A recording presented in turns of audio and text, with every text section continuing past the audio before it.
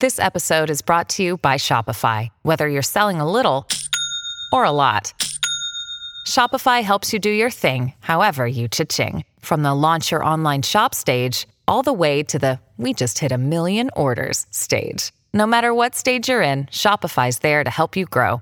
Sign up for a $1 per month trial period at shopify.com/special offer, all lowercase. That's shopify.com/special offer.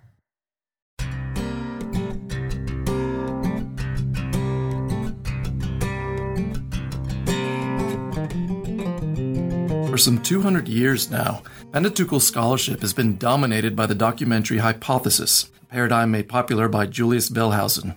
Recent decades, however, have seen mounting critiques of the old paradigm from a variety of specializations, not only in biblical studies, but also in the fields of Assyriology, legal history, and linguistics. In a recent international meeting, scholars across these fields came together and presented papers, each one calling for a paradigm change in Pentateuchal research. Join us as we speak with one of those scholars, Dr. Richard Averbeck, about his contribution to paradigm change in Pentateuchal research.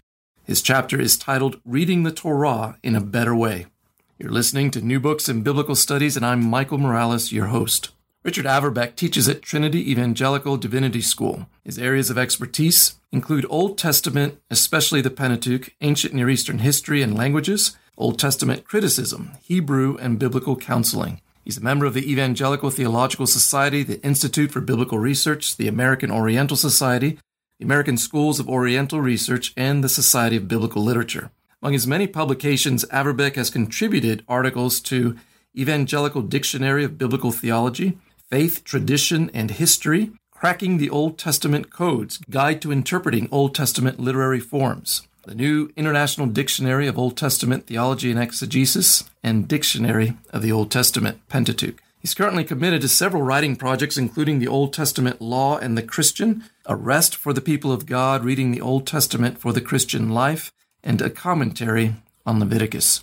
Dick, welcome to the show. Thank you. I'm looking forward to it. Would you begin by explaining for our audience the documentary hypothesis and how it has dominated studies in the Pentateuch? Well, the documentary hypothesis, people call it various things. It's back in the 1800s, the 19th century.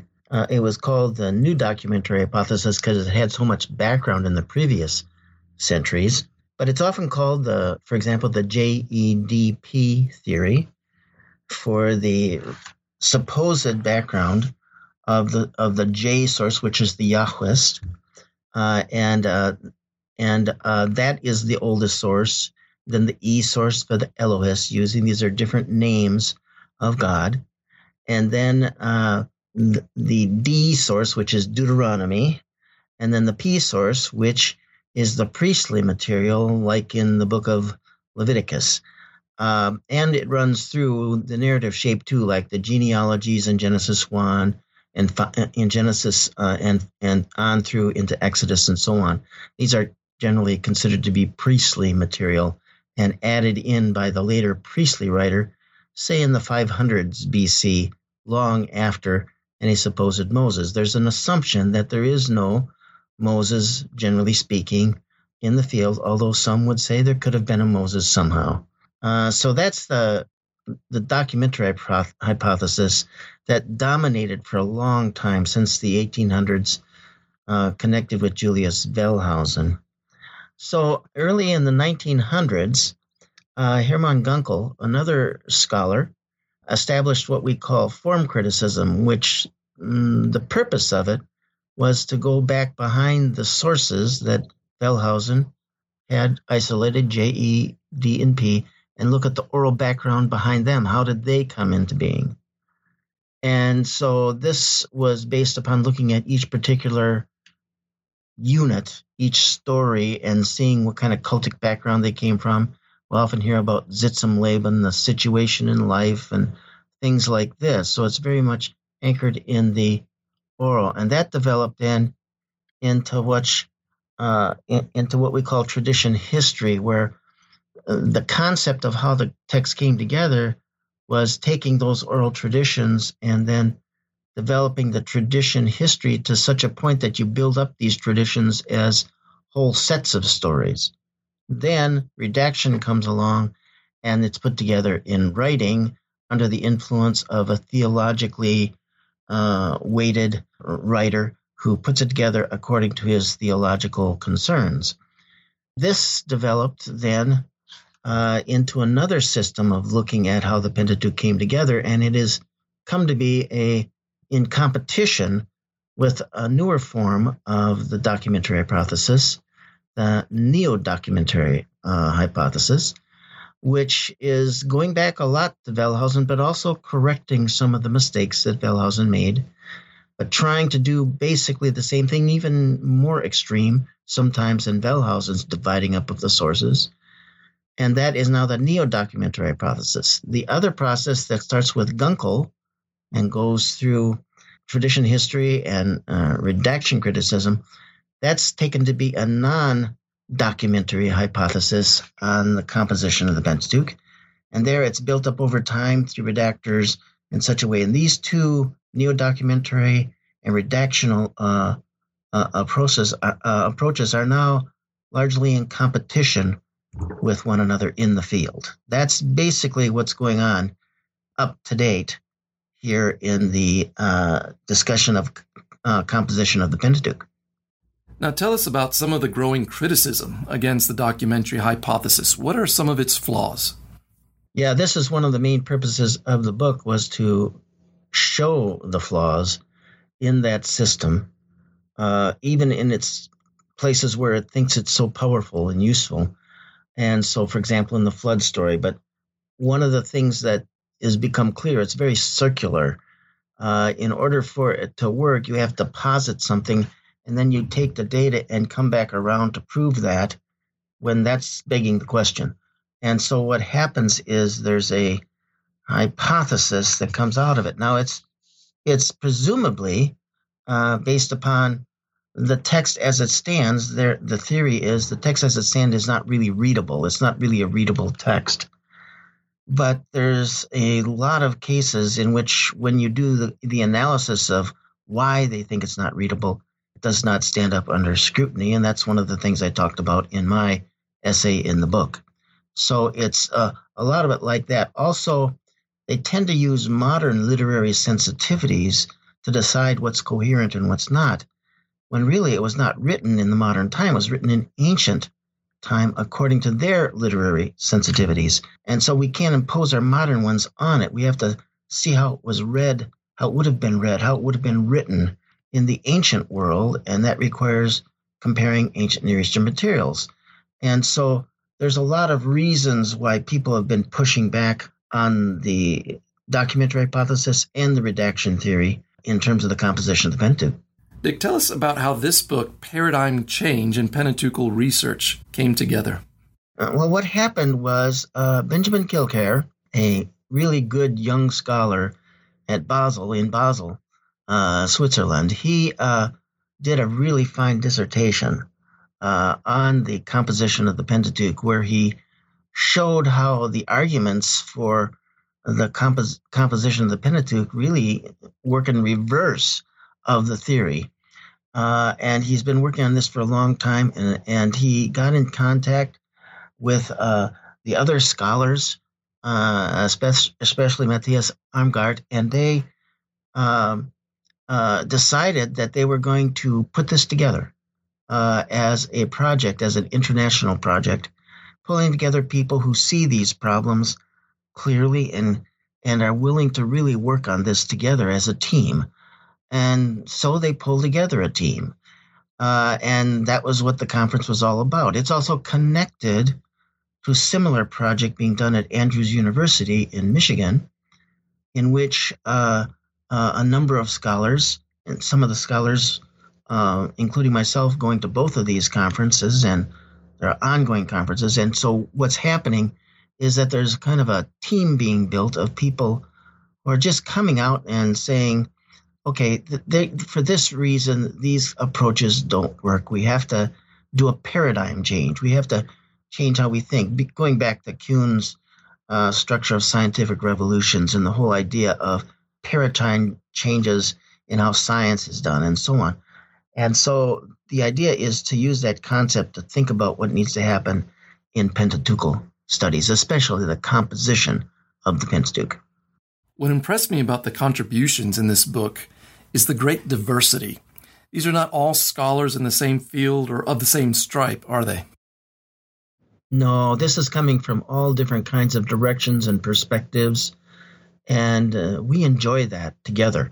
And this has become a really interesting environment for us to become good friends, many of us not knowing each other previously, and just building a kind of interactive context where we challenge what we do and so on. And one of the concerns, I think, that's central to what we're doing is, yes, we need to show the fallacies of the theories, the compositional theories, that have been used in common biblical scholarship in the academy. But we also need to come back around and actually do our own work. So if it wasn't composed that way, how was it composed? And therefore think about a positive approach to how the text actually did come into being. How did it get shaped into the form that we now have it in?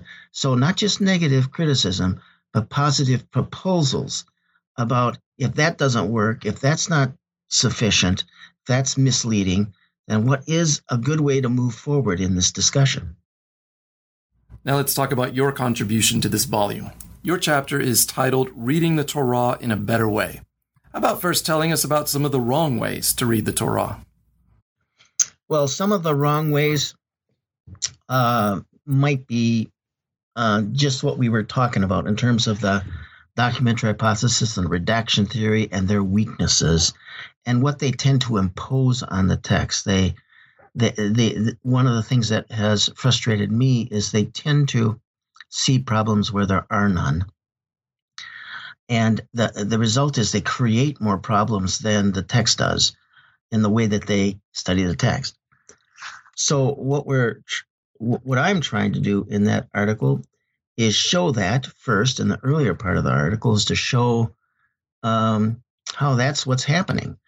And so I even take on one of the cases by a good scholar in the field where this particular passage in Exodus 24 and 25 is said to be unreadable as it stands. Well, quite frankly, I take on the details of the discussion and go through, there's no good reason to see this as unreadable. And the reason that's important is because this is said by them to be the reason why they apply documentary and redactional approaches to the text of the sort that are being used today, is because it's not readable as it is, so we have to see how it was composed to end up not being readable. Well, this creates a real problem in when the fact of the matter is that the text may well be readable, and in fact is readable in terms of how the ancient writers would have written, and just in terms of just looking at the logic of a passage and its context. So this is one of the main background problems that I see that has led me to be involved in this discussion. I think I want to, clarify here. These people that use these methods are very bright people. They're very intelligent. The concern that I have for them and for the work as a whole is that I think they're captured by a methodology in the way they do their work, and they do it very intelligently, but they're captured by a methodology that just doesn't work. And therefore, they're kind of running in some circles. And the result is that their work is, I think, progressively losing its edge on the field. That's one of the reasons why back even in the 1970s and 80s, there was the rise of this narrative approach, this approach to reading the Bible in a literary way. Robert Alter and others, Adela Berlin and so on, where they see that a lot of the dividing up of the text that's being done by these methods just isn't literarily reasonable. And that became competition for a while within the field, and now they're kind of bringing it together with these compositional theories. and the world of biblical scholarship in the academy has become more and more pluralistic in the way that it works. So what sort of paradigm shift do you propose for reading the Torah? Well, what I came upon in my work on this was some material that relates to the patriarchal narratives, Genesis 12 through 50 in the book of, in which you have the Abraham, Isaac, Jacob, Joseph stories. One of the things that's really quite clear from the text is that the patriarchs worked in a family clan world. They lived in a family clan environment. It wasn't under a particular king or anything like this. It wasn't an empire. It was more of a kinship-based culture. And in fact, the patriarchs would have been what we might call enclosed nomadic sheiks. They were sheiks of their clan groups and so on. And this comes out in the stories in Genesis, and we have a lot of background material from the ancient Near East that supports this relationship between tribal clan groups in the midst of and in relationship to the urban centers around them. And they would have a lot of connections to those urban centers, but also be their separate groups. There would even be some family members in the clan context, some in the urban areas. There's a lot of interaction discussions that go on around this material that we have from Mari and other places early in the ancient Near Eastern context. And it's not just those texts, but texts before and after. We know that this is a common thing and that it endures down even to today.